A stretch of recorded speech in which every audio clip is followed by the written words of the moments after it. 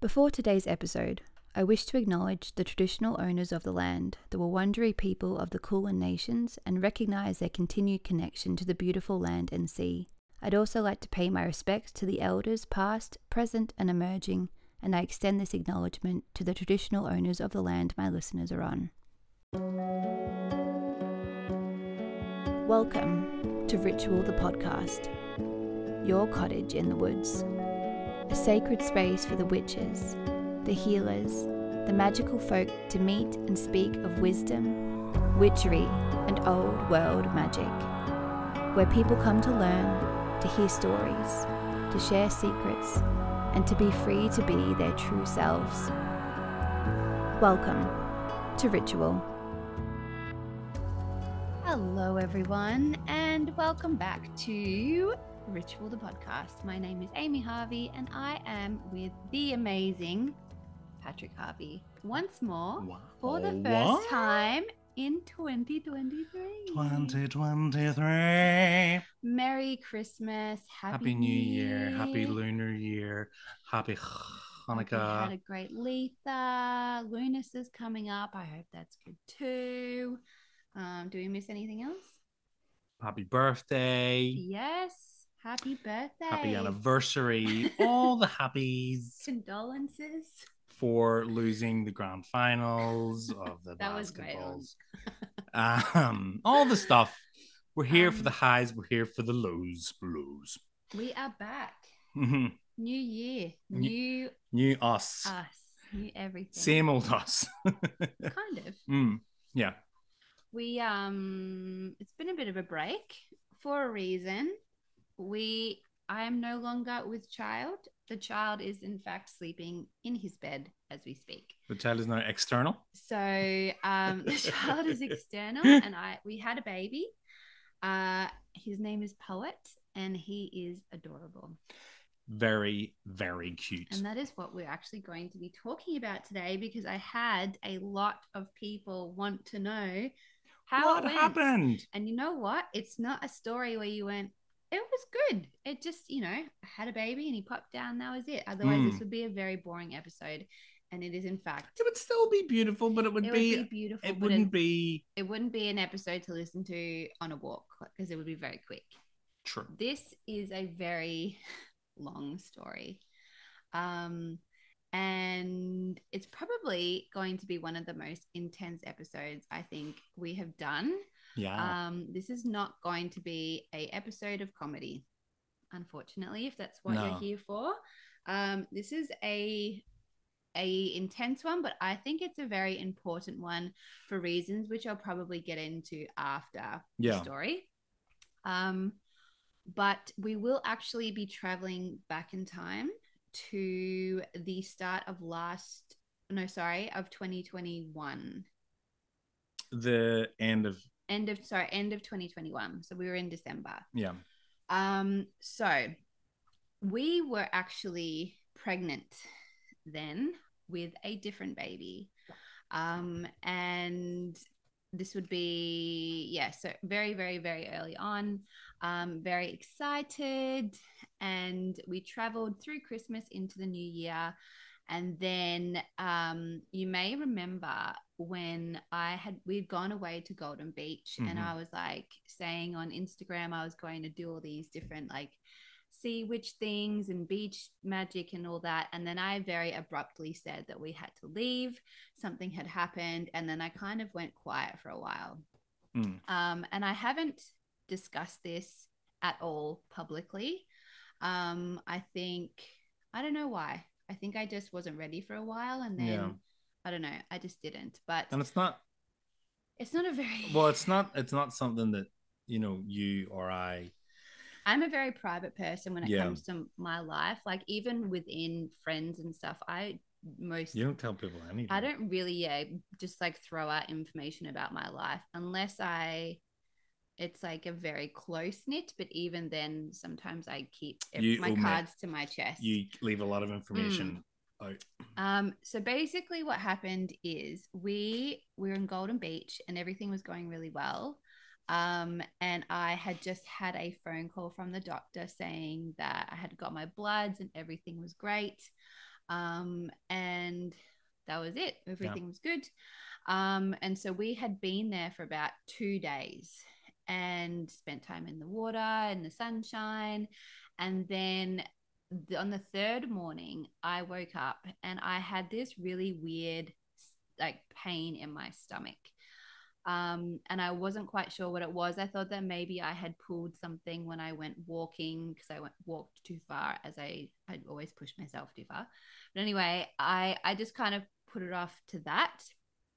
And then very quickly, I realized that I was in fact bleeding. And that's probably everybody's worst nightmare. Obviously, when you're having a baby, you don't want that. And I have never experienced anything like this before. So it was a very foreign, like, what do we do situation. Both of us were kind of just like walking around in a circle, like, what do we do? Yeah. And thankfully we have the most amazing doctor in the world. Like, legit, he is an angel from the sky. And I've known him since I was 3 years old. And so we were like, let's call David. David will know what to do. So we called him, and he's always very reassuring. He's like, these things can happen. The best thing to do is just go to the hospital and just have a quick scan. Just make sure everything's fine. And can I just quickly say as well, at this point, we hadn't had our 6-week scan. So I was 6 weeks, but we were yet to have the scan. 6.5. Yeah. It was booked in for when we came back. Yeah. And so anyway, we packed up the kids. We went from Golden Beach to Sale Hospital. So this total foreign place that we'd never been to. And it was during, I mean, it still is COVID time, but during this, we were fresh out of COVID, and Patty wasn't allowed in with me. So I had to go into Sale Hospital by myself, and sit in the waiting room, basically like having a mini anxiety attack, because I was just like, what the fuck is going on? There will be a lot of swearing in this, just a warning.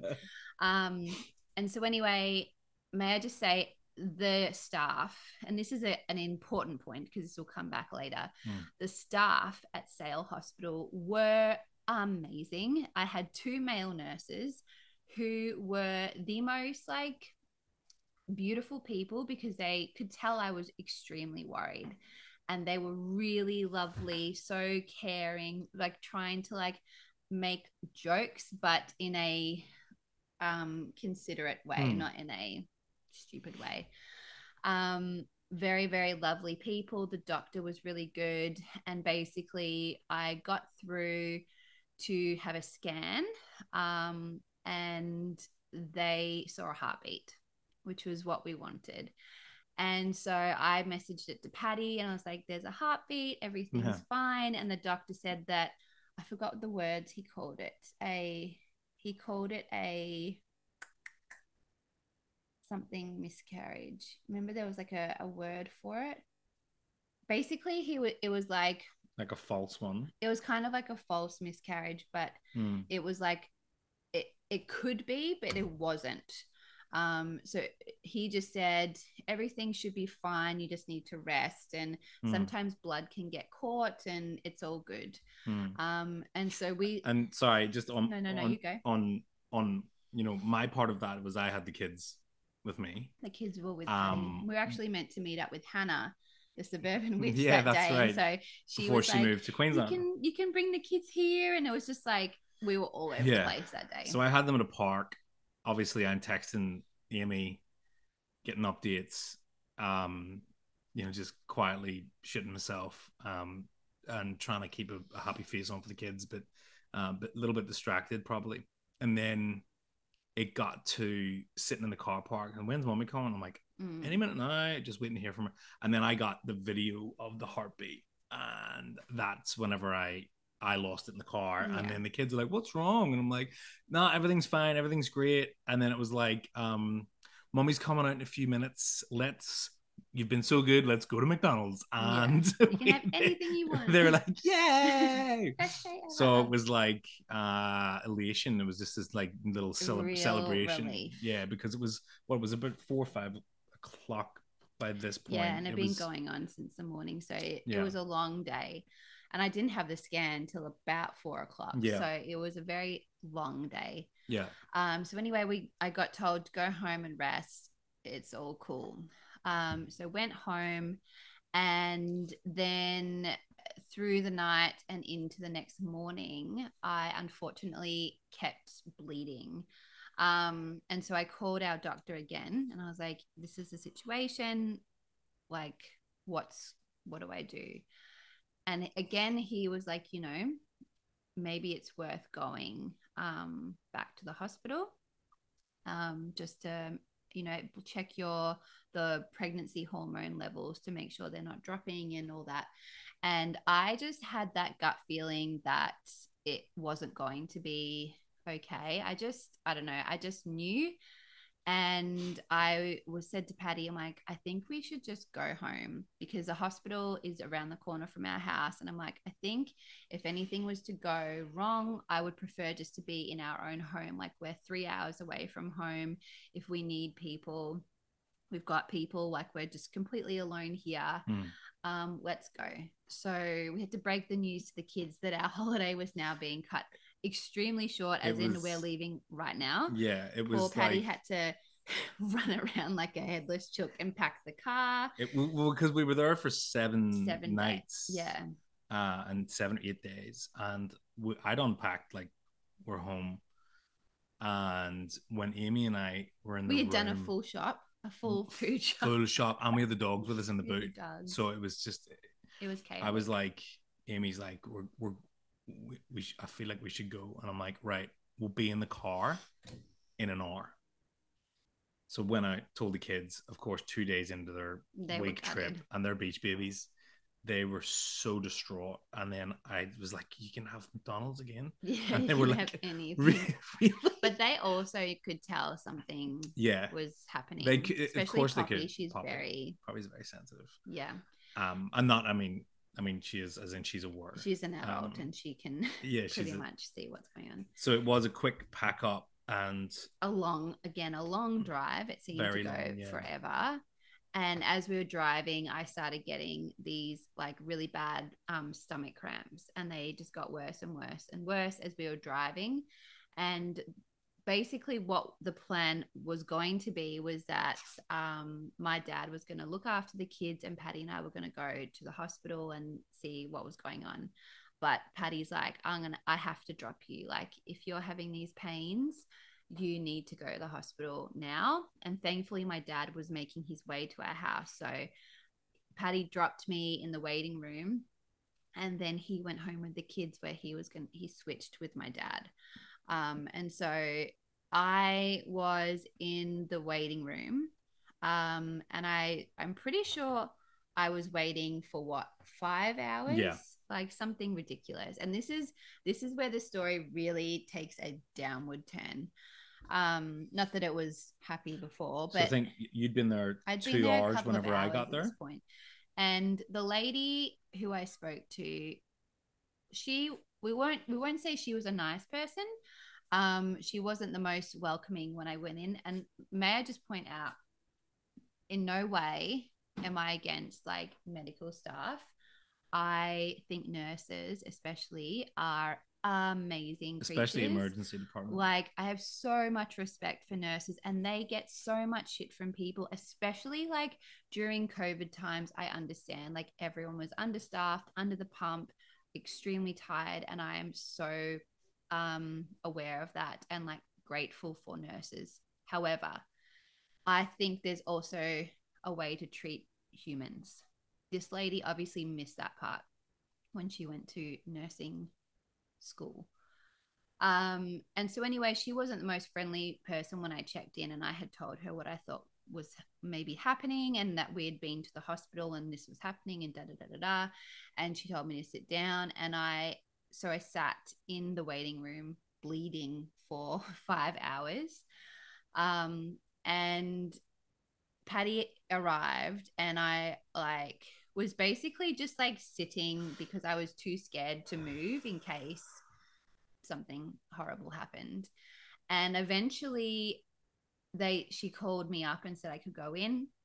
And there was a sign on the wall that said that you could have a support person with you. So this whole time I was like, thank God Patty can come in with me. And we'd seen people go in with other partners. And so we got up and he got up and she immediately goes, what are you doing? Who are you? Who are you? And I was like, that's my husband. He's coming in with me. And she goes, nah, sorry, you're not coming in. And so I burst into tears immediately because I was really scared that I would have to go through this by myself. Because at this point, I'm kind of like knowing what's happening. And she was horrible. She was so rude and basically would not let Patty in at all. And Patty's like, please, can you let me in? I just want to sit with her. I need to be with her. And she was like, nah, sorry, you need to sit down. And so in she brings me to this room, and she also brought some other people in as well. And I can hear them being treated. And again, I'm sitting here by myself forever, just waiting. And this person had like a little cut on their leg, and like someone else had something that was very. I remember that like, there was a mild. guy with like a cut on his leg. It wasn't an huge. Emergency. And I'm sitting there bleeding, going like, you know what's happening to me. I need to know what's going on. And so anyway, this nurse comes in and she starts like joking around with me about what needle she's going to stab in my arm, and that she doesn't know how the blood pressure machine works, and do I know how it works, and all this stuff. And I'm just sitting there going like, this is not the audience for your comedy. For some reason, I'm not finding you very funny, and I think you need to be a little bit more compassionate. Like you know, I've spoken to you, you know what is happening to me. I need you to be understanding. And she just wasn't at all. And then again, no doctor for such a long time. And so and it's not like we understand how emergency departments work. It's not. I've been in emergency departments a million times. Like I get it. It was more that, and I get that there's not meant to be preferential treatment. But in the 3 hours or whatever it was that I was with you, you know, you were seeing people go in, like you say, with like a blood nose and not to be too graphic, like, but I was literally bleeding. Like my pants were covered in blood, and no one even like offered any assistance. And I get you're busy and stuff, but there's like little things like that where you go, this situation is just absolutely taking. It'd be great if we had an answer at least, and we knew what it was. Because when I was in the hospital in Sale, I was seen straight away. Everything was like go, go, go, go. And I get it's like rural and this is a bit more inward, but whatever. So anyway, then this is the real time she shines. She is obviously handing over to her nurse taker-over. They're doing like yeah. And she stands in the doorway of my room and she goes, this is Amy, 6 weeks pregnant, probably a miss, blah, blah, blah, blah, blah. And then like winks at me.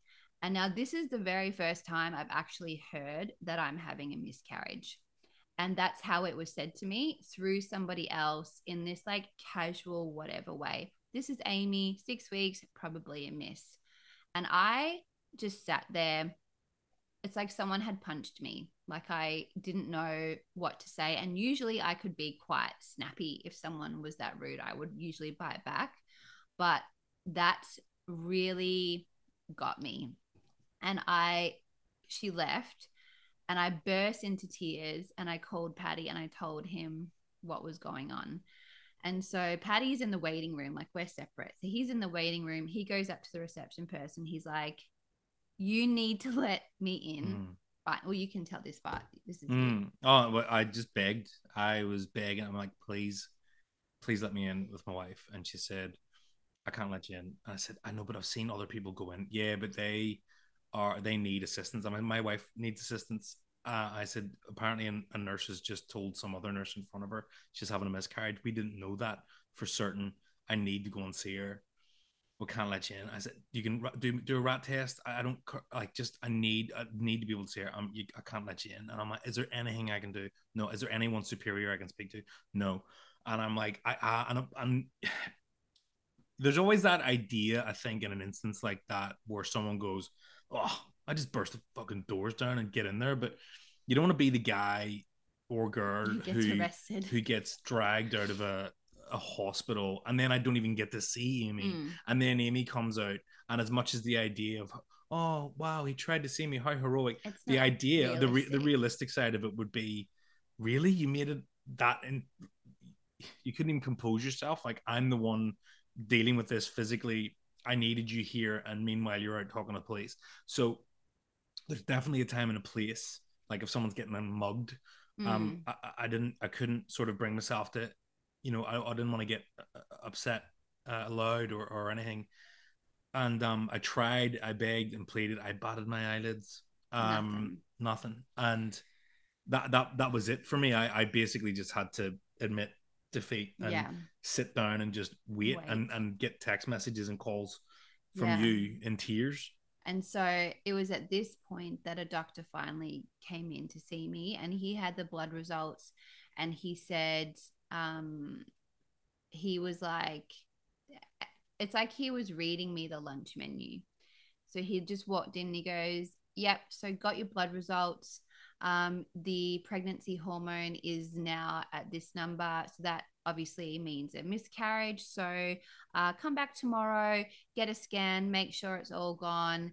And you're free to go. And that was how I found out that I had lost a baby. And I, again, like, what do you say? What do you say to that? I had no fight in me at all. So thankfully, there was one nurse who came in after who had her heart and is what I see a nurse as. And she gave me a big hug and she was like, I'm really sorry. Can I get you anything? Like, really lovely. Thank God. But then I left and Patty and I basically cried in the car park forever. And then it was horrible. Like, the next day I had to go and get a scan, and I'm sitting in between two fully pregnant women, knowing that they're going to see their healthy baby and I'm going to see nothing. Which is essentially what happened. Like, everything had passed and the baby had gone. So it was a really full-on time, and one that I never want to and would never wish on anybody, because it's not something that I like. You hear people have a miscarriage. You hear people, friends of friends, well, is whatever. It one in three, or it's one in like 3 or 4 women have a miscarriage, and they say sometimes you don't even realize that you have had one. But it's something that because I had 2 healthy pregnancies before, I never even really thought about it. And so when it happened, I was like, this can't be happening to me. Like, this happens to other people.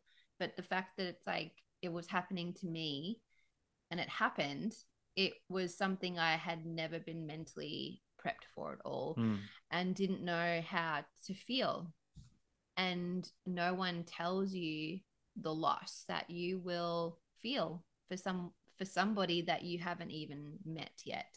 And this is something we'll get into later, because it's part of the reason why I wanted to do this episode. But it was definitely a really rough time.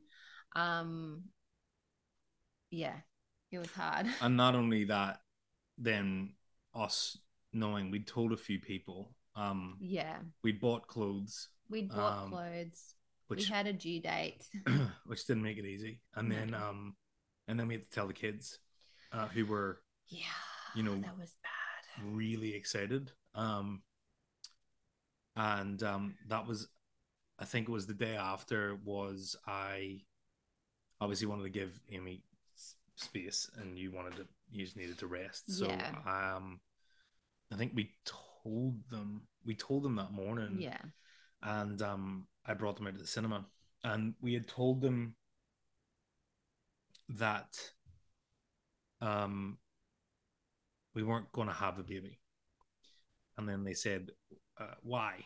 And we said, because the baby had to go up and be a star in the sky. Yeah, they were needed somewhere else. And what was it was the honeybee. Yeah. what was the reference to the honeybee? Oh, because I had done cards.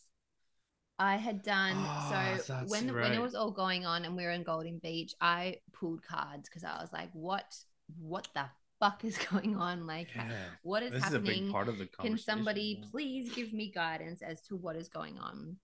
And so I got these cards. One of them was a honeybee, and the other one was a card Soul journey. about a soul journey.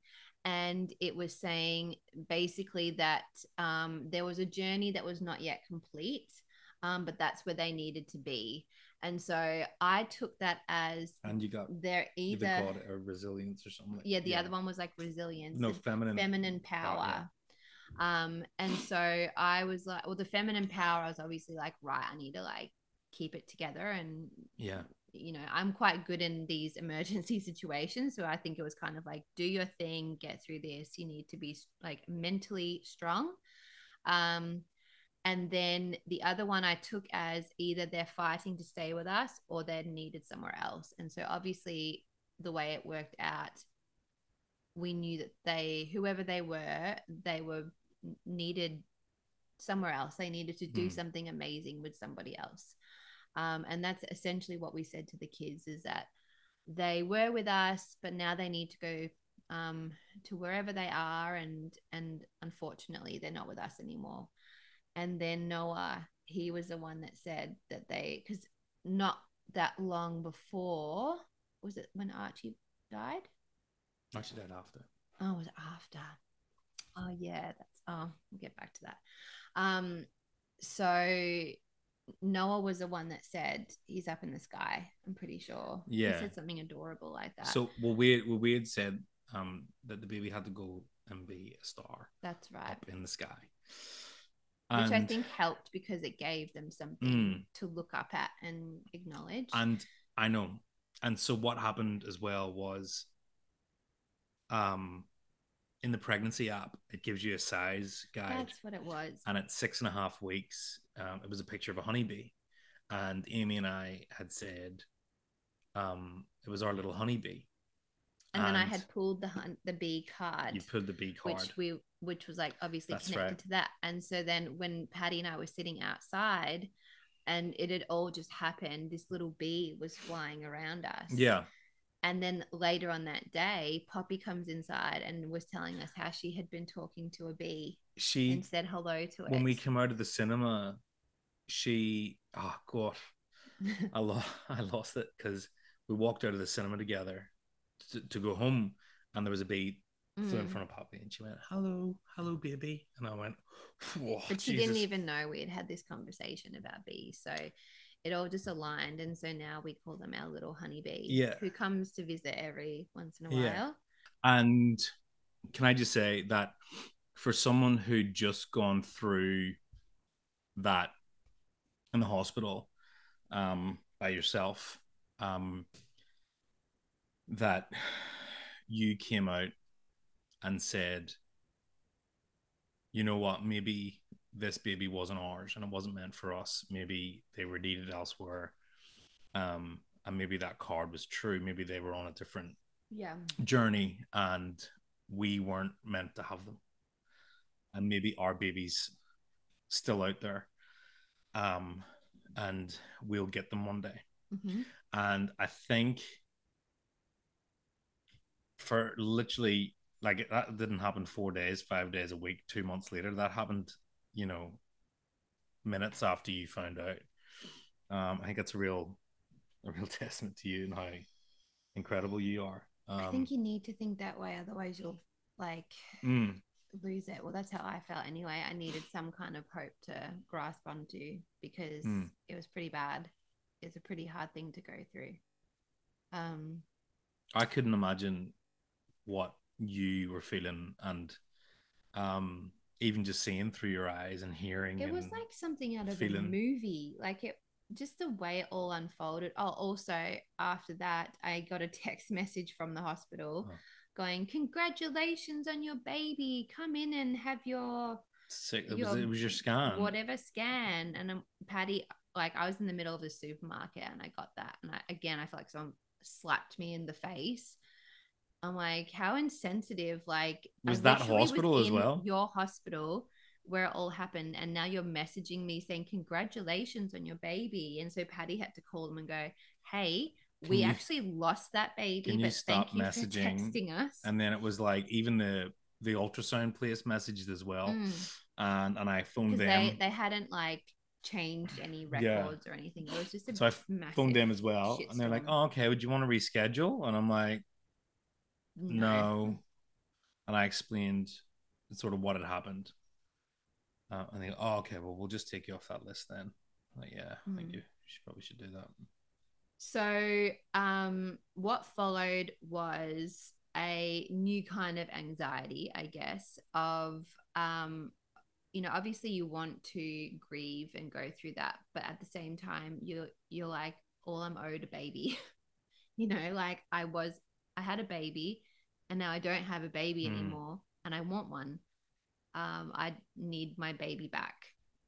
And so we knew that we didn't really want to wait. Like we wanted to try and have And our that was the baby. discussion. I think that's a lot of it, like a difficult discussion to have, but at the same time, we'd been through. So we'd always said we were going to have three. We always wanted three babies. Yeah. Whatever reason, we like three, three, three. And then when we had Poppy, and then we had Noah, we had said, I feel like there's someone missing at the table. I feel like there's someone who's meant to be here and they're not, and we need them. And then And when then it came to COVID happened, yeah, it came to and crunch time. homeschooling really made us go, do we well, want three? well, what happened as well? I mean, I run my own business. Amy runs her own business, and we were like, in a year and a half or whatever it was at that time, Noah's going to be in prep. We're going to have them both at school. Um, We'll be we'll leveling be up to a new kind of yeah, a new kind of reality. And so the conversation freedom. went, what are we doing? And we both had kind of sort of decided at that point that maybe we weren't Yeah. going to try for a third, at which point we both broke down crying because for however long we were convinced we were having three. So we kind of went through this mourning or grieving process because of this baby that we thought was Yeah. ours. And then we like, let's get back to each other in 6 months. And I think it was probably 3 months later, not even, where I went, hey, so I've been having a thought. And you were like, No, I've been having a we thought. were we're giving away the baby books that we had. And Yeah, like well, I I was think gonna pack them up for a friend, and then that was like just so hard to do because that was almost like the official first move to not having another baby, and we were both like, it was like, no. hey, so I've been thinking about the whole baby thing. It's like, me too. Why? Yeah. What are you thinking? Well, I've been thinking, do you want one? Because I do. I'm like, I think so. So And I mean, we knew we wanted one, which is why after this we're like, no, we want and our that's when baby. that conversation happened. Was I kind of like I kind of wanted to be super sensitive with Amy as well because You need to grieve. you physically went through it. We both emotionally went through it. You went through it in a very different way emotionally, and you went through it obviously physically. And so you felt it in a very, very different way than I did. So I was like, because they said, obviously whenever your body's ready, so it's a good time to get pregnant. And I'm like, shit, it's a bit I know. It's soon. kind of a And so yeah. we But had that also conversation. I'm not, this is not an open discussion, by the way, for vaccine people to come in because I don't care. But I had obviously had my COVID booster, and then it all happened like a few months later. And again, don't want to hear anyone's thoughts on that. That was my personal choice, whatever, conversation closed. But I had that because you blame yourself. But you also start looking for answers. You do, because especially I am a problem solver, so I'm going, well, what was it that went wrong? And Did like I my not eat enough doctor, fruit? Did I? he was like, it's no one's fault. Sometimes these things happen, and that's your body's way of like making sure there are no complications in the future. not your fault. But I'm going, what did I do wrong? Was it because I went for a walk that was too long? Was it because I had that booster? Are all those people right? Is this what happens? And so you torture yourself on reasons why it happened. And then when you know you're going for another baby, you're trying to go, well, what can I do that was different? Because obviously I did something which caused that, and it creates this like new level of anxiety that I mean, obviously when you are trying for a baby, you are worried that it's not going to happen, but this is like, salt on a wound. Like, now I have even more reasons to worry because it actually happened and I know what's going to happen, and what if it happens again? Well, nothing's a reality really for Until you it until you is. experience it. And And so it's kind of like, you go through your whole life and you've never lost anyone close to you, and then someone close to you passes away, and so then you you worry go, about everyone. fuck, everyone's gonna die. And so and it's like almost a cruel joke in that one of the biggest reasons why people can lose a baby is from stress. And you're like, how the fuck am I not supposed to be stressed after everything that happened? And so what came after that was this like real roller coaster of emotions, because I was just worried all the time. Yeah. And I was like, what if there's something wrong with me and I can't have a baby anymore? And we went through this whole thing to decide on one. And, it was just like up and down, up and down. And so then we thankfully did get pregnant again. It was probably about It was 4 pretty months, quick, like 4 very, months very later. grateful. It was very I quick. will say that we were really lucky and we're really, really blessed, and we don't ignore that fact. We have friends who've tried to conceive for years and years, Yeah. um, and lost babies in that process as well. So we're not sort of naive to the fact that we're really lucky and blessed. Again, this is just our journey. experience. This is just us talking, and also it's just us talking so that other people kind of, no matter what they go through, it's every experience is valid. Everyone's different, and Yeah, but yeah. every experience is valid, and nothing is worse than the other. It's just an individual experience that people go through. Yeah. That's it. And so, yes, we did get pregnant again. And let me tell you, the wait for the 6 week scan, I feel like it lasted maybe 4 years. Like, it just went on forever. And every little, and this is what people don't tell you. Like, you hear people who have had a miscarriage, and obviously it's shit when it happens, but I don't think people speak enough about the aftermath, because every little pain and ache and twinge and whatever, I was like, is it happening again? Is it happening again? Am I okay? Am I about to lose them? And no one talks about that part. And I didn't realize how intense that would be, because when you are growing a baby, you have pains and aches and all that all the time, especially when it's not your first baby, because your body is moving so quickly. And I had just been pregnant. So you could tell I was pregnant before I'd even done a test. And so every day I was basically like in tears or had this severe anxiety, because I'm like, it's going to happen again. What if it happens again? And then I would go, you can't think about that, because if you think about it, you'll manifest it and you'll make it happen. And so you're in this, and you'll like, get stressed. you're in this just bubble of your own chaos, and you're like, would you just shut the fuck up and just be positive, or don't even think about it?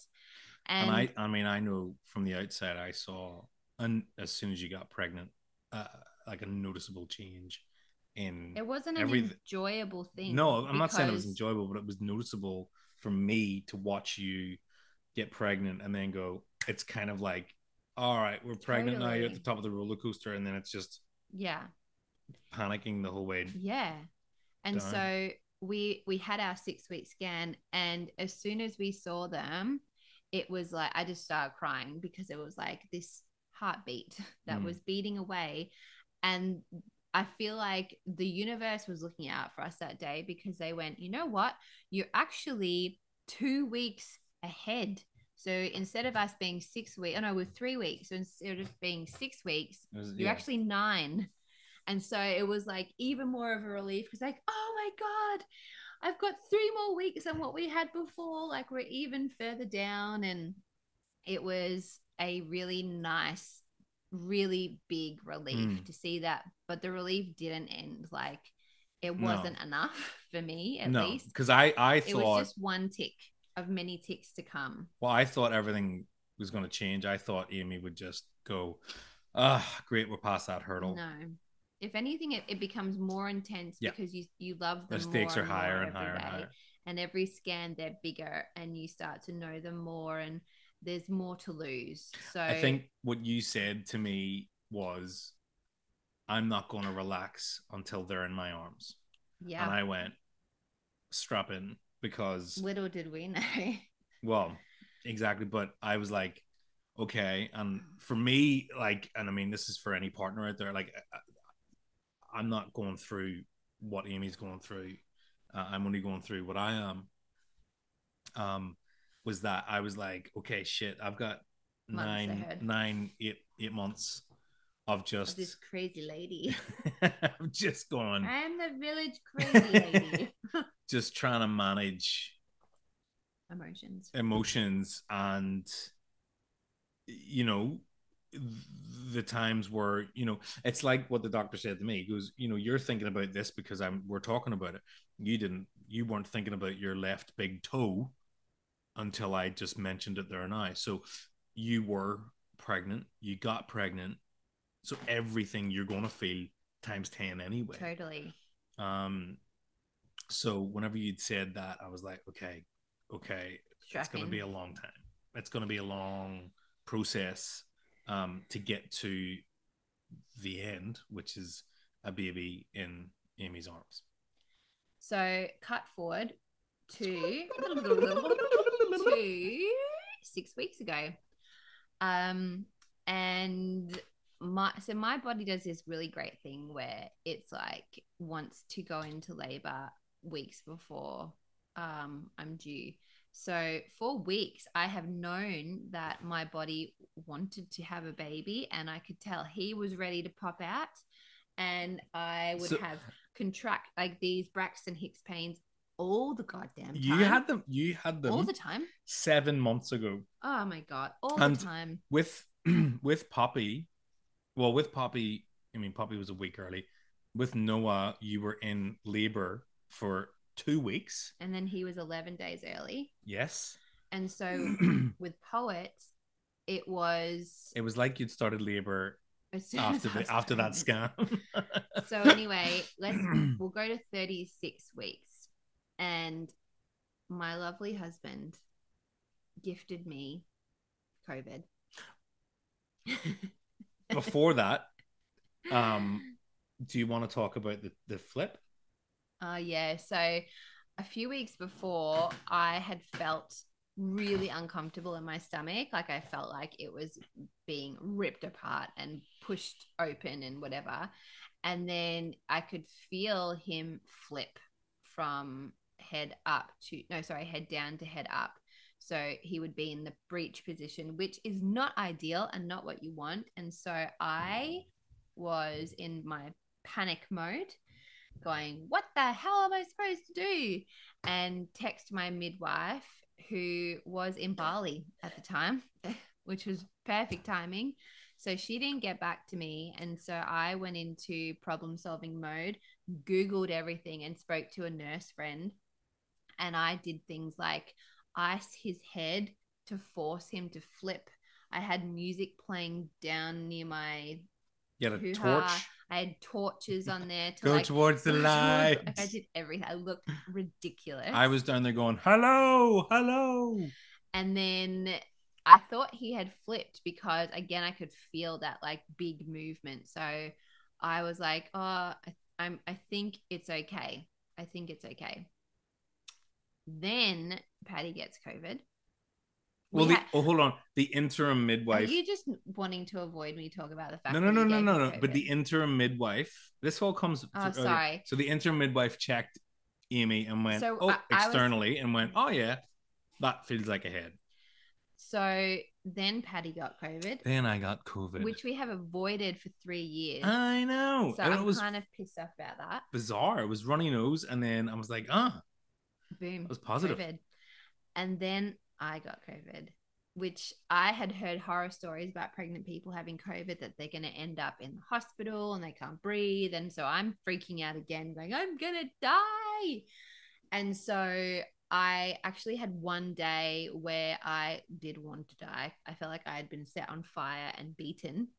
And then the next day I had kind of like burnt it out of me, and it passed And through me really quick. Like we had complete different symptoms. Patty was very coldy.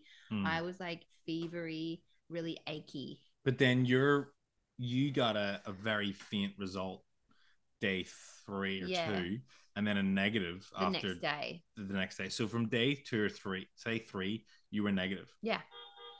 As was I. But because we were concerned, Patty had called my midwife, who was now back, and said, Amy's got COVID. Like, what do we need to do anything? And she was like, oh, let's just hope the baby doesn't arrive now.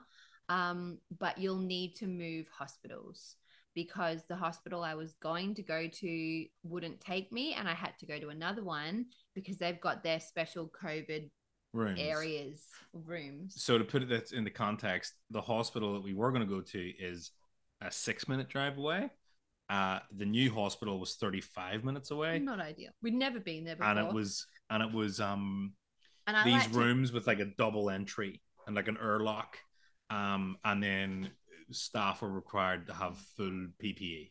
But also, I like to know things. Like I'm a Where's bit the ice machine? Control freaky. Like if someone gives me directions, I need to have the next 5 directions so I can see in my head what's going on. So the fact that I had never been to this hospital, didn't know where maternity was, I was like, this is not what my brain needs right now. But anyway, she was like, hopefully the baby doesn't come now and we can avoid it. So then my waters broke. That was, it was kind of like I called on the Wednesday or Thursday. The Sunday, we'd been at Noah's kinder graduation and I felt horrible. I was so uncomfortable. I cried and had this full breakdown, and Patty was like, just sit down. Everything's fine. Like, just sit down and rest. So I sat down and went, whoa, my water broke. And Patty's like, are you sure? I know. Are you sure? No, it didn't. I felt like I had wet my pants. There was water pouring down my legs. So I was like, yes, my water's definitely broken. Either that or we need to get you adult nappies. Bit of both. And so we called the midwife, and yes, I would have to go to this other hospital. But then she also informed me that I would be considered preterm, because I was 36.6 weeks pregnant. But if I was 37, I was full term. So at this point, it was like 9 o'clock at night. And I'm like, but in 3 hours, I will be full term. And she's like, I know, but you'll be preterm and they'll have to hook you up to antibiotics and all this stuff. And I'm like, but it's in 3 hours, like 3 hours. They have procedures and protocols and they will stick to them. Yeah. So we were like, we're on our way to the hospital. We'll see you soon. Wink, wink. So we very casually just got our stuff together. Like the roadworks was at 40 on the freeway, and I'm just like, cruising down. Yeah. And then when it went back up to the speed limit, I was like, okay, I'll just cruise back up to the speed limit. We took our time. Unfortunately, we did get there a bit early. We did. But at this point, my contractions weren't that bad, so it was all okay. They were starting to get a bit more full on when we got there. And so we went into our special COVID room. Immediately. We were both negative at this point and had been for a while. We had. So it was. Am I allowed to jump in on these every now and again? Yeah. You're not going to like. Oh, I'm gonna yell at you after. Um, so when we got into the room, because we had discussed salt lamp and Essential oil diffuser. diffuser, and so we got in, and it was like this just room, It was and very midwife was in hospital-y. PPE, and I'm like, okay, salt lamp, diffuser. Oh yeah, we'll sort that out for you. So there was And I'm nothing. like, wait, I got the oils out. That was my one demand. Yeah. Which she said they would provide anyway, so it wasn't really a demand. And so anyway, we're in this room, and I like the room to be super chilled, like nice and dark, have my salt lamp, all that stuff. And eventually we did get it, which was nice. Didn't get a salt lamp. Did we not? Oh, I didn't even No, notice that. no, but we managed the lighting like Of the cabinet. yeah, we had But it it kept turning really, off. really dim. Yeah. Really nice music. And so Libra playlist. Actually, is your playlist public? yeah. Yeah. Oh, if you look up Spotify, Yeah, Amy you can see Harvey, it's a good playlist. you can actually look at his Libra playlist, and it's really, really nice. Yeah, if you like cruisy, folky, like Agnes Obel, Ziggy, Ben Howard, Alan Gregory Alan Isikoff, that those vibes. Yeah, really nice. And so labor, go into it. Contractions are getting more full on, not having what's fun, but it's all good. And again, going through pregnancy, you are worried that you're going to have a repeat. But one of the joys, and I say that very loosely, of pregnancy is that people tell you their horror stories. And the amount of people who told me about stillborns was unnecessary. But then obviously it pops up everywhere as well. It's everywhere. And these are people that knew what had happened. We'd lost a baby. Yeah. Like, oh my God. But it wouldn't even matter if you have you thought about stillborns? Even if I hadn't, like, who the fuck tells a pregnant person about a stillborn? What is wrong with you? Like, this still baffles me. Just don't do it. Just go. That's so exciting. You must be so excited. Just keep I'm happy. so happy for you. Yeah. Oh, you're gonna have a great time. No, don't talk about You're gonna love it.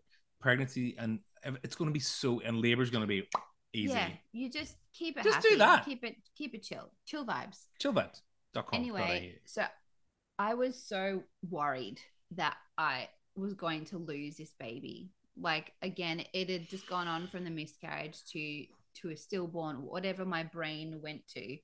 I just wanted to know he was okay. And so they have a monitor on him, but it kept beeping. And so every time it would beep during labor, I was like just staring, going like, is everything okay? And so our midwife, when it got to this show, like Patty has described, I'd had it throughout. So I'd had her the whole way through. And she'd always been really nice and whatever, but it's like Patty always says that it's like she got stage fright or whatever. The first warning sign was that she never checked to see if I was dilated, which I know that from both other times, that's the first thing they do, is to see how dilated you are. And she never checked. She had done an external examination and went, yep, that's a head. Yeah. So she thought the head was down, but that's it. Externally. And so,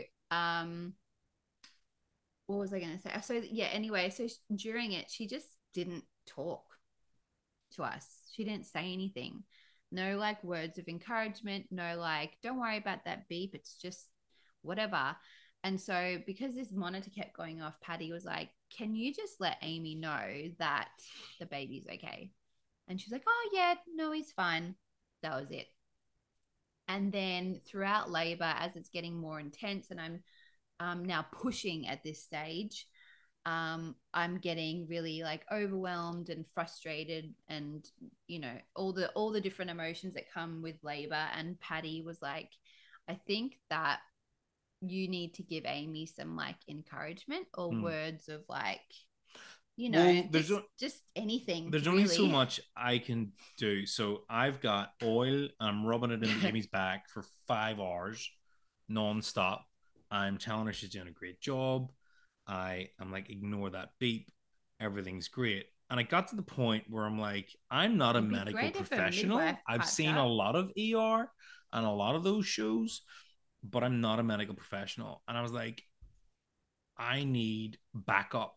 And I was like, that's why I was looking at the midwife going, I think Amy just needs a wee bit of That's reassurance the word. that Yeah. everything's okay, because Amy's probably going, oh, Paddy's being so lovely telling me everything's okay, but he knows fuck all What's the about, midwife got to about say? about what a heart monitor is doing on our baby. And so it even to the point where as I'm pushing, and I said to her, I'm like, do you think I'm 10 centimeters like dilated? Do you think I'm ready to push? And she said, if you feel like you're dilated, then you would be.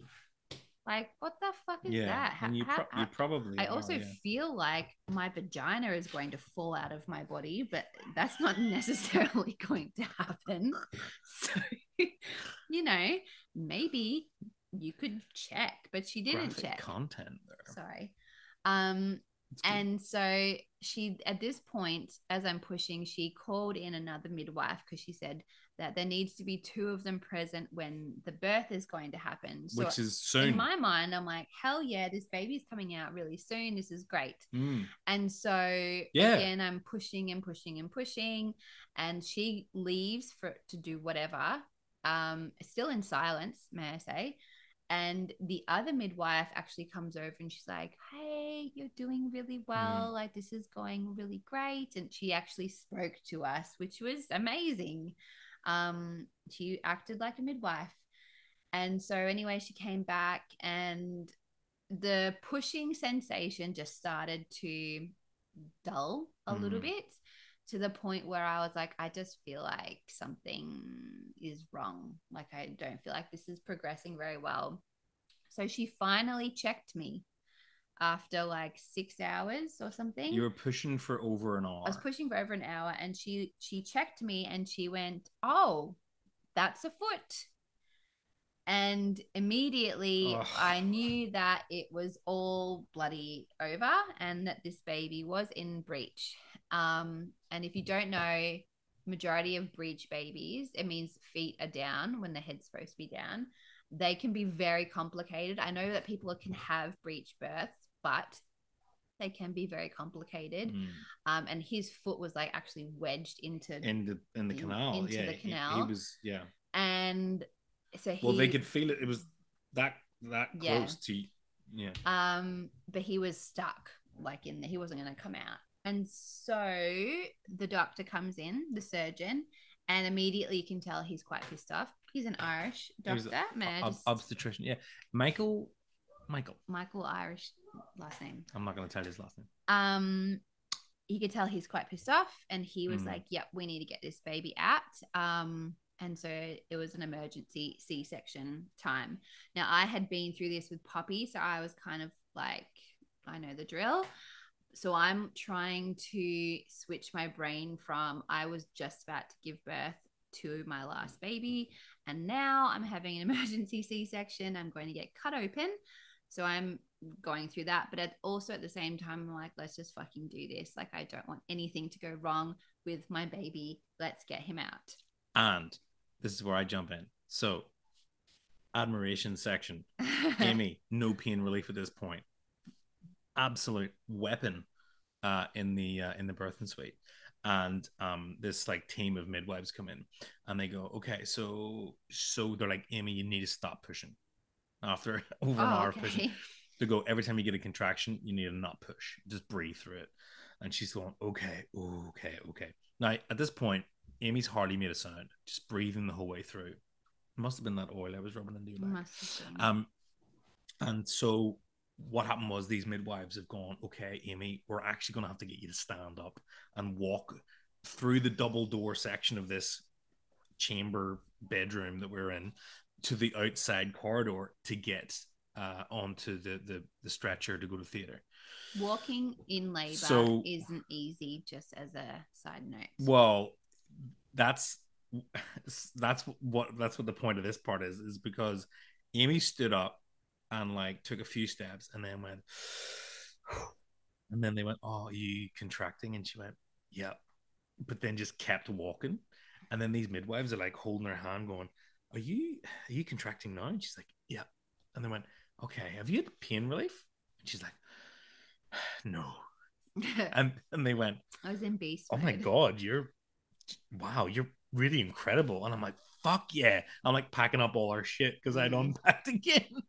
You're packing I up everything, just you but just go into like you were in the zone. I was in the zone and I wanted to stay in it and I wanted to get that baby out. Yeah. I don't care, like whatever needs to happen, and that's been my mantra the whole way. Like whatever you need to do, like we'll just do it. It's the Avengers, whatever it takes. Whatever it takes. Unfortunately, Captain America wasn't there. So, and I'm going to do my own separate episode because then I can tell my version of this. After everything I've done for her, she still says shit like that. Anyway, Chris Evans doesn't know about delivering babies. I'm sure he'd be amazing. Anyway. Anyway, so we get down to the surgery room. Next complication. May I just say, from here, it is a real shitstorm is the only way to describe this. So in order to have a cesarean, you need to have a spinal tap. Is that what it is? Or an epidural? Spinal tap's a movie. Check it out. Epidural. And where they put this big ass needle in your spine and you are numb from the chest down because they're going to cut you open. And so the anaesthetist came in and he had his big stabby needle. And I sat on the bed contracting, so in a lot of pain. And there were all these other people around holding on to me, like crouching me over. And he's trying to put this needle in my spine, which is very painful. And he couldn't do it. He could not get it in. And so I have him stabbing me in the spine, full contractions going on, and people shoving me into a crouching position. Sit forward. And this went on for half an hour. And they changed me from lying down on my side to sitting up, crouching me over, needle after needle after needle. And I was like, I just wanted to die because it was so like mentally overwhelming. And I could feel myself getting like panicky because I'm in so much pain. I'm trying not to push, I'm trying to crouch, I'm trying to help all these other people. I'm worried about my baby. And it just went on forever. And like at this point, like the surgeons are looking through the window, like, what are you doing? And they're wanting to look at the baby's heart monitor, and they're going like, hurry the fuck up, pretty much. Well, this is the thing, and this is where I'll do this part because you were in your own zone. Yeah. I'm seeing everything that's going on, right? So yeah, they'd laid Amy down after they'd sat her up, and I'm like, Amy and I looked at each other the entire time. So it was like, tell me what you want her to do, and we'll do that. Lay on her spine. The anaesthetist went through 5 needles, which is not normal. He kept saying, just bring me another one, bring me another one, bring me another one. During that period of time, yes, the surgeons were in this door over here, looking through, and they're tapping on the glass, going, I need to see this monitor. The nurse is showing them the monitor. And you could see them getting really agitated. I'm like, yeah, this is taking quite a long time. And at this point, it was up to 15, 16, 17, 18 minutes. And then all of a sudden, out of this door, another guy appears and he calls to the anaesthetist, whatever his name was. Let's call him Jim. Jim, yeah, right. He said, have you done blah, blah, blah? Yes, I have. Okay, great. And then he mumbled something or other. And then next thing, this other guy walks in. Jim takes a back seat. And this guy goes, hello, my name's Paul. I'm going to, put in the he was like the senior anaesthetist. He was this guy's senior. He was amazing. Then the surgeons come in, and then it was action stations for C-section. But then they were like, you could tell this guy Michael, was again going, okay, so obviously a lot of time has passed in between whenever I assessed you, so let's assess you again. Assessed, and he went, right, we'll be back. So they had to go out, scrub in, and then come back again. Yeah. And so by this point, I'm like completely numb, covered in a sheet, and we're lying there, and they're like, right, let's get this baby out. And so I'm lying there, and I look up, and the light above me, I can actually see the reflection of them cutting me open. And I'm pretty sure I saw an organ come out. And I'm like, right, I'm not going to look at that because that's disgusting. Well, you told me I don't want to see my body. We both looked up, and I'm like, you don't look at that. And you're like, okay, no worries. Because you can't not look. It's like a car crash. Like you're like, I shouldn't look at it, but you look. And but then when I saw like my parts coming out, I was like, I don't, I'm gonna pass out or throw up. And anyway, then we see Poet coming out, and we can see this little baby being pulled out, and I'm like, oh my god, it's this is it, this is the moment. And he comes out, and it is like deathly quiet. And I said it looked like they pulled out like a string of sausages. he was just completely limp, non-responsive, and there was no sound. And they brought him over to the Well, table. They cool said blue, code cool blue. blue. Yep, yep, cool And blue. so in my mind, I was like, holy shit, the thing I have been worried about all year is actually happening right now. And I was lying there, and Patty was sitting with me, and we were there for about what, 10 minutes? And And again, like in we're not, silence, just like I'm not going to be like, can you please tell me what's going on? Because yeah. they're doctors and I want them to do whatever they Well, need to we're do. not the type of people who'll sort of scream and No. shout But at the and same go time, I'm like, is because everything okay? Like, what is happening? And so the anesthetist came over to us, and he's like, hey, just letting you know he's a little bit sick. So we're just working on him to make sure he's okay. And so I obviously can't go anywhere, and I'm just lying there going, oh my God. And so then they eventually said to Patty, come over, you can see him. And they said, you do this bit because you were there. yeah. So they were like, Dad, do you want to come over? And I'm like, yep. And I walked over to this trolley, which was hooked up to like a gas line and everything. And Poet's lying there, and they had an oxygen mask on him. And the doctor, he was amazing, and he said, look, so he's having a little bit of trouble breathing, so we're doing a bit of breathing for him. We obviously want him to do it on his own. And I was like, yeah. And I could see when he put the mask on, the chest cavity sort of fill and then drop. um and there was this little hole at the top of the oxygen mask where he'd put his finger on top, and Poet's chest would fill up and then release. And then I heard this little and that was the first time I'd heard any noise come out of him. And he goes, "Okay, that's good, that's better." And I'm like, what's happening? And he said, sometimes babies get a little bit stunned whenever they're born. And he goes, it usually lasts maybe 2 minutes. And he goes, but now we're up to over 11 minutes now. And yeah, so we're just gonna help him. And I'm like, is he like, I was as confused as Amy was, and all I wanted to do was reassure us that everything was okay. So I'm like, has he gone without oxygen? And he said, no, not with us. And I said, what about inside? And they said, well, they're testing the placenta right now, which is pretty incredible. And he said, no, no, he was never without oxygen. And I said, great. And he was floppy. And so I started tickling his feet and lifting his arms. And again, it was just like sausages. It was just really, really limp. And I'm looking at Amy because Amy's lying there. I can't There's see people him at stitching her all. up. She's eyeballing me, and I'm looking at her going, he's okay, he's okay, he's okay. And then you heard like a gurgle through his lungs, and I was like, oh, okay. And they're like, okay, that's better, that's better. And I'm like, what the fuck is, what is like going on? Is he alive? Like I didn't, I think that was the thing. I didn't know if he was alive or not. But I was just reassuring Amy that everything was okay. And so he started to move his chest a bit more, and they went, okay, so that's good. So we're going to go up to a ward now. And I'm like, okay. And then you're going to come with us. And I went, Amy needs to see him. And they said, yeah, okay, okay, okay. So they unhooked from the mains gas and everything, and all these alarms started going off. And he goes, oh, what's going on here? And I can see oxygen levels dropping on the monitors. And I'm going, what the fuck?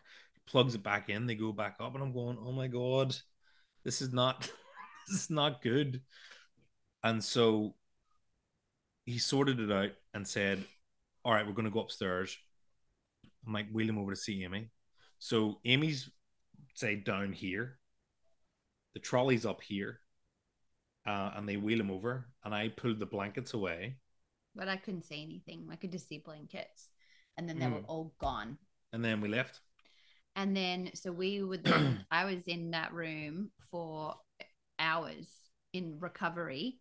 But so at this point, the surgeon came over to me, Michael. And he was so good, but he was really annoyed. And he's like, I just want to let you know that I'm really pissed off that you had to push for an hour. And I feel like this all could have been avoided. So I'm going to insist that there's an investigation about this, because I'm really annoyed that you had to go through that. And I think it was completely unnecessary. And I think that was like the point where because I'd been in such a labor zone, that I something went wrong here. It's like that moment you go, oh yeah, that was really shit. This should never have happened. And there was a lot of time when it could have been prevented. And that was like my first time of going, something bad happened here. And then he left, and the anaesthetist was with me for a while, and he was really good. And then he left, and then literally I was just lying there throwing up quite a lot by myself for hours. And I didn't know where Paddy was. I didn't know if Poet was alive. I didn't know what he looked like, what was happening. No one said anything to me. And then eventually they're like, right, we're going to bring you up to the maternity ward.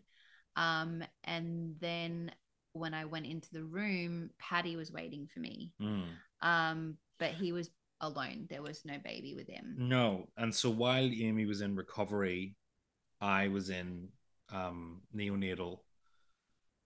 And he was Poet was in like an enclosed crib, and the staff there were phenomenal. And they were sort of Bonnie, this nurse was telling me, that's his oxygen, that's his breathing, that's his heart rate. So I was just watching it like a hawk. And after a while, I kind of went, where's my wife? Where's Amy? She's in recovery. And I went, okay, for how long? A while. I said, we need to like get word to her that everything's okay, because I don't think she knows that he's alive. Yes, no worries at all. We'll do that. And anyway, time passed. The doctors came in again because his oxygen dropped. They came back in again, checked him. He was okay. And then I didn't realize so much time had passed. And then they came in and said, oh, well, Amy's going to be going into a room. Why don't you come with us? By the way, you can come and go as you please. Everything's cleared because of the whole COVID thing. You can come and go as you please. Great. So I went through a few corridors, sat in the room. They brought Amy in, and the nurse in that ward went, right, so now you're here, you can't leave. Yeah. And I went, what do you mean? They said I could come and go as a place. No, I'm not. You guys are stuck in this room. So for the next 5 hours, we were just sitting in this bloody room, just waiting, with no one. And so I still hadn't seen him. I had just seen photos of what Paddy had taken photos. And so eventually they came in and they said that Paddy could go and visit him. And so I was like, and this was so I hadn't seen him for 9-10 hours 10 at this point. Yeah. And because you want like skin on skin, you want that's a long time, all that like stuff. it's a long and you're time. Like, also, I want to know if he's okay. Like, I don't even know what he looks like. And so Paddy, they were like, you can go and visit, because I can't move. Couldn't walk. And so Amy goes, take videos, please. And so Paddy went in, and thankfully they said that I was like, I'm gonna take videos. He could come in. And she's like, well, I think we can do a little bit better than that. And I walked in and looked at the enclosed crib, and he was gone. And I went, where is he? And they went, he's right here, right beside you. And he was in like a little cot, one of those little Perspex cots. And it was the best, because Amy was texting me and I just didn't respond, because I'm like, I'm gonna give her a really big surprise. So I get back around to the ward and I'm like, oh my God, I got him. And then what do you know? The nurses have to put their fucking PPE on. It was ridiculous. And I'm like, Amy's in that room. and eventually wheeled him in. And so the three of us were stuck in the room together, but it was so nice because he was fine. He was all good. Yeah. And so from that point, we had like the head midwife come in and say, like, obviously something went wrong here. And so she got our story and was going to put in an investigation as well. And like every midwife we spoke to from them was so amazing and caring and apologetic. And yeah, even though it was not a ideal labor, it worked out in the ultimately end. It worked out. And again, I'll sing your praises yet again. So please go on. Emergency cesarean. That was on Monday morning. He was born at 6:55 a.m. You saw him for the first time 4 or 5 p.m. The food was pretty rank. And we got some food is that's some Lebanese food. So we can't leave, right? But we can get Uber Eats. Yeah. Make sense of that for us because it didn't make any sense. I couldn't leave the ward, but they could get Uber Eats brought into our, Thank God though, because that saved that. We had like Lebanese food with dips. We got coffee in the morning. Yeah, we got coffee the next day. Anyway, it was so good. But yeah, so we had so the Tuesday the doctors came in, they assessed Poet, they assessed Amy. Yep, you're walking around, amazing. You're going for a wee, amazing. And then I had booked in the capsule to get fitted for the Monday. Texted the guy and went, obviously I can't get it fitted today. I'm at the hospital. Oh, what about 5 o'clock? Don't think that's gonna happen. And then he goes, what about tomorrow? And I had said, well, if I leave this ward, I can't come back. And Amy's meant to be in the hospital for 3 days. And anyway, booked it in for 5 o'clock. Spoke to all the doctors. Amy was doing so well. They went, yeah, you can leave today. I think they felt bad. The day after? They're like, if you're up to it. And I'm like, yes. Yeah, but it's because you're a weapon. I'm going to try. And so what was it? So it was whatever it was, 30 hours after a cesarean. Yeah. Amy Harvey walks out of a hospital. Well, and the thing is, I had kids at home, and also I'm like, I'm going to be doing the same thing at home that I am here. I can't leave. And not only that, room. The food is shit. If I had left and they wouldn't have let me back in, Amy would have called for a nurse, and it would have taken 5 minutes for them to get in because of the rest, because they're PPE busy and everything, and they're busy. But anyway, I drove out, got the car seat fitted, drove back to the hospital. Amy and Porter in the car, and we were out of there. Drove home. Next morning, woke up. Poppy tested COVID positive. Oh, yeah, couldn't go to school. One thing couldn't go to school. The other. And Noah was home, so we had Amy on the bottom floor with Poet. We had Noah on the middle floor and Poppy upstairs. And it was like running up and down, going, "Are you okay? Do you need anything?" It was mental, but yes, it all worked out in the end. It just wasn't what we thought would happen. But it's a good story. And look, if you can see this on YouTube, you can see he's there. Little Poet. That's him. He's such a precious little boy. And so his name's Poet Cole. Poet Cole. So Cole is after my dad. His name is Colin. So he's after him. But Colin doesn't like his name, so we changed it. No. But also he it's funny because like people had asked me about like magical stuff to do with it. And in the weeks leading up, I had been getting a lot of like Artemis vibes. Like I kept saying, I feel like she's around. Someone I've never really connected with before, but I definitely feel like she's here. I was like super drawn to her. And then, so Artemis is a goddess who protects women and newborn babies, like women who are in labor and newborn babies. And I thought that was really funny that she came in and then everything that had happened with the labor. But then also he was meant to be a Capricorn, but because he was early, he was a Sagittarius, which is a bow and arrow, and Artemis has a bow and arrow. So I feel like she was definitely there with us, and now maybe she just really wanted him to be a Sag. So either way, she was definitely there protecting us, which was really cool. But I think the reason why I wanted to share this episode in particular is because it's not something that I think enough people talk about, especially like a miscarriage. I read this thing and it was like, what was something that nobody ever told you about having a miscarriage? And no joke, I'd say 95% of the answers were how lonely you feel. And that really hit me because I totally understand that, because even though I had support from Patty and my family were really good and I have beautiful friends, nobody understands what you're going through like you, or maybe someone else who's also gone through it. Nah, but even then, you're the Even then, only it's one exactly, that you feels are physically connected to that what it baby. feels like. And I felt extremely lonely because I was stuck in this bubble of grief, and you are feeling so many different conflicting things like, should I be feeling like this? Should I, like, weeks have passed. Do I need to just get over it?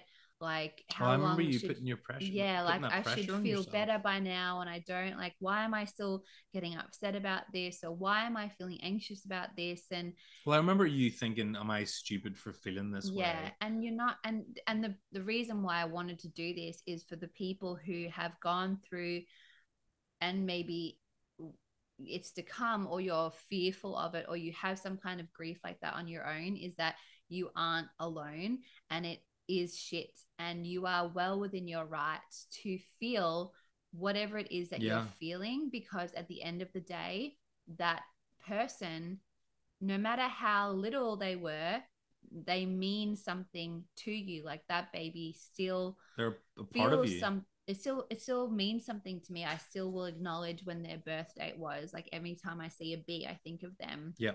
And they mean something. And just because they were 6 weeks doesn't make them any less of a human, or any less meaningful than yeah. any other person, any other baby that's born. Totally. I mean, I had someone very close to me.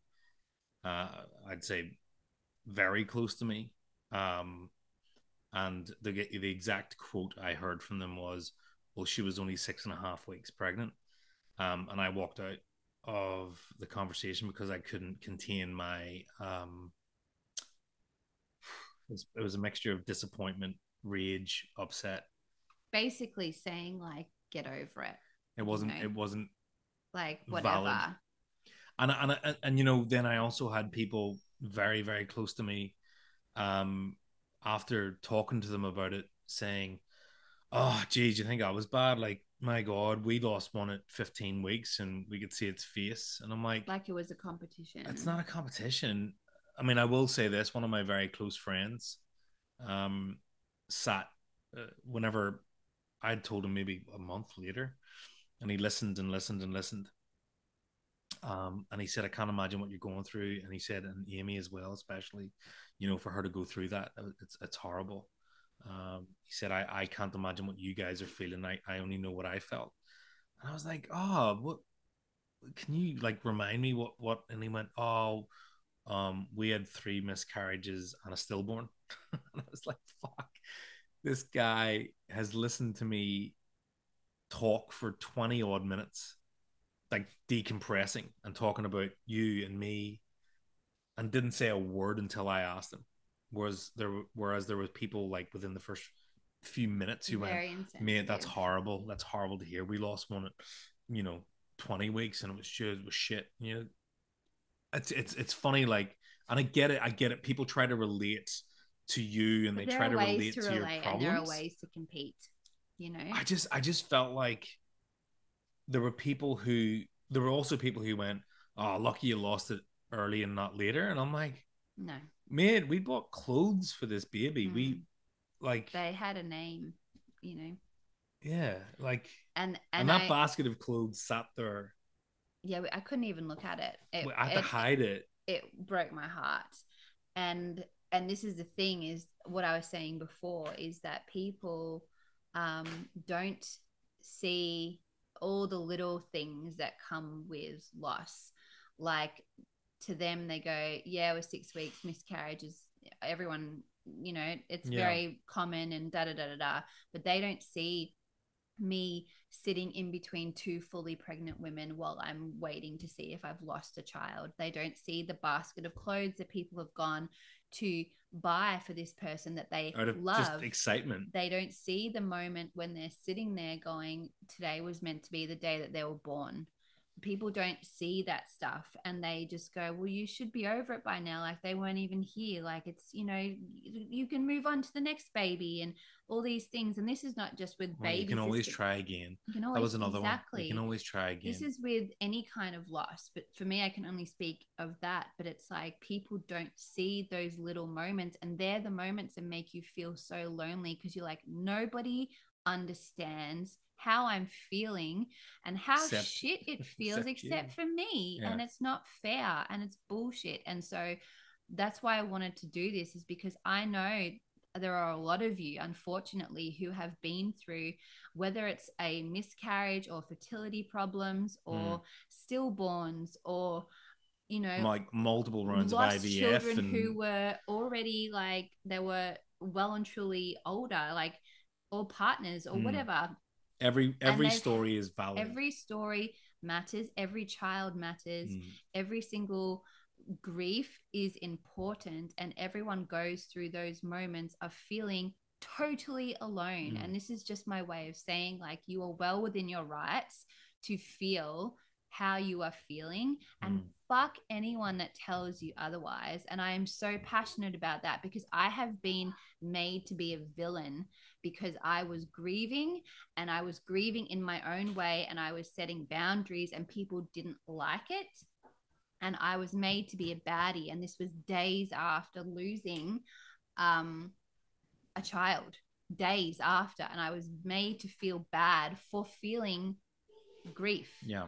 And I'm sorry for the swearing, but fuck those people. Like, you feel whatever you need to feel. And the way this also relates to, like, having a labor that is really traumatic, and it doesn't go the way that you wanted it to go, and you are feeling grief for that, and you are well within your rights to feel bad. And yes, we have this healthy baby and all of that, but what happened was really fucked and really hard, and we're allowed to be upset about that, just like anybody else who has a labor that doesn't go to plan or is a total shitstorm or whatever. Like, you're allowed to feel whatever you feel, and you can feel it for as long as you want. Like, obviously you don't want it to rule your life, you don't want it to take over who you are as a person, but if you need to grieve and feel and all that stuff, like, do it.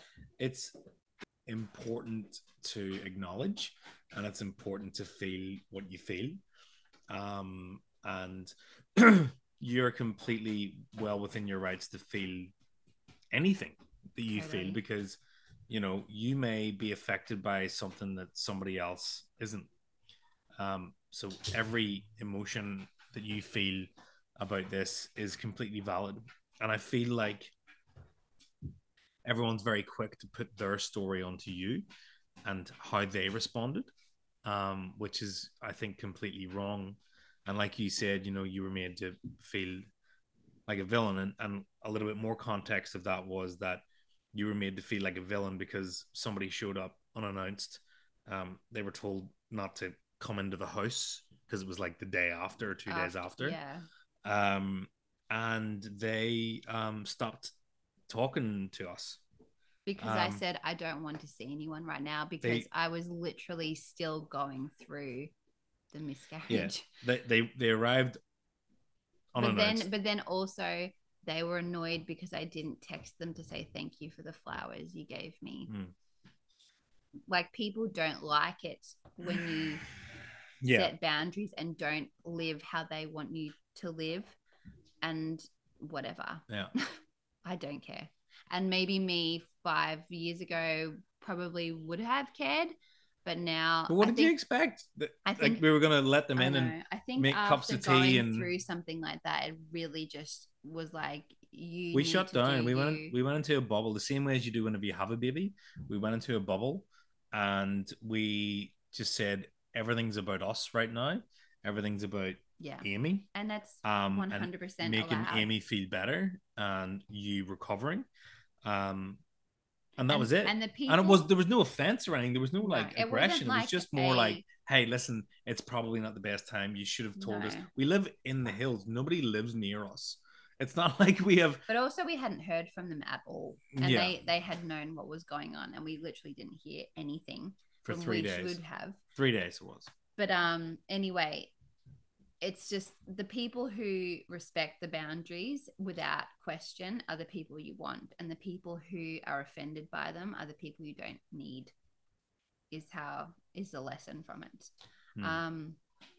And so yes, that's why I wanted to do that. Obviously, I know it's a bit of a low energy episode, considering it's, ultimately we have this beautiful baby and everything's great. But I think the message of all of that is important, because there are a lot of you out there going through stuff like that, and maybe people in the future who will come across this episode, and maybe it will help, and maybe it will make them feel not alone, and that people understand, and that their feelings are validated and totally reasonable.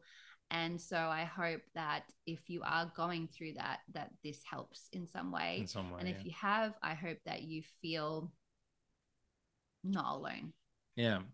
And if you have comments or questions, we can always do a follow-up episode.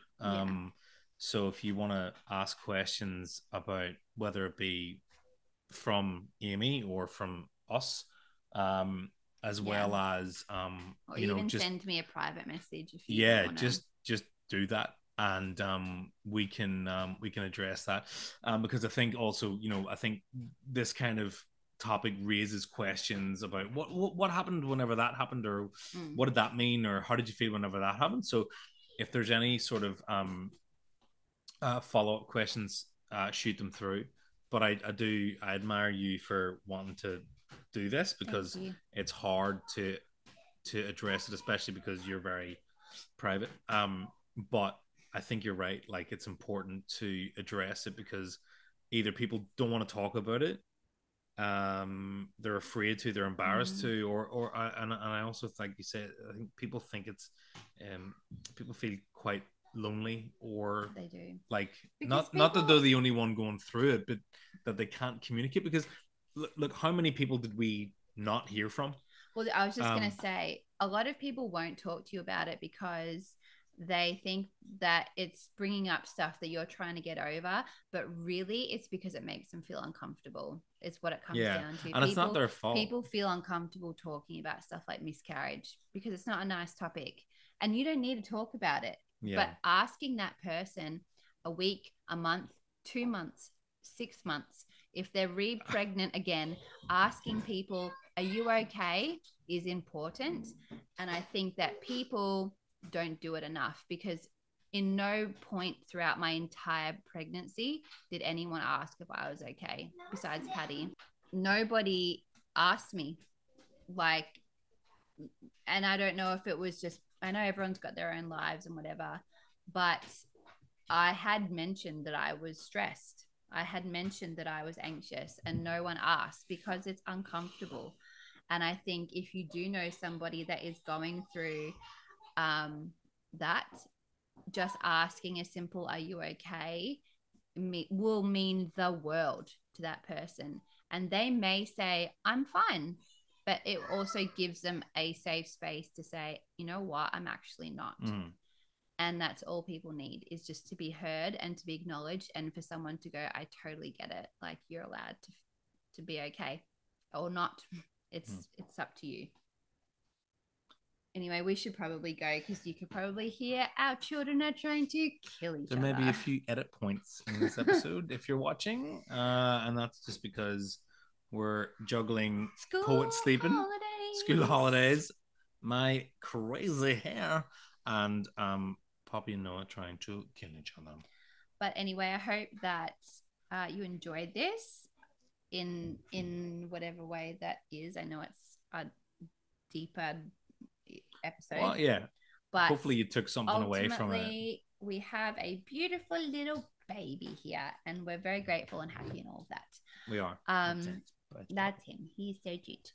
But thank you so much for listening. And yes, if you did have questions, let us know, or you can send me a message. Even if you want to talk about your experience and you just need someone to listen, I'm more than happy to do that. And Amy, as always, it was lovely to meet you. And it was great to meet you. And there are our kids. This is the soundtrack of the summer holidays, and I'm really excited that they are nearly next week. School is back. Next week. And I'm not one of those parents. No, we're not, but I kind of am at the minute. Yeah. Love you all. Anyway, Mwah. Bye. Have a great night, day, evening, whatever.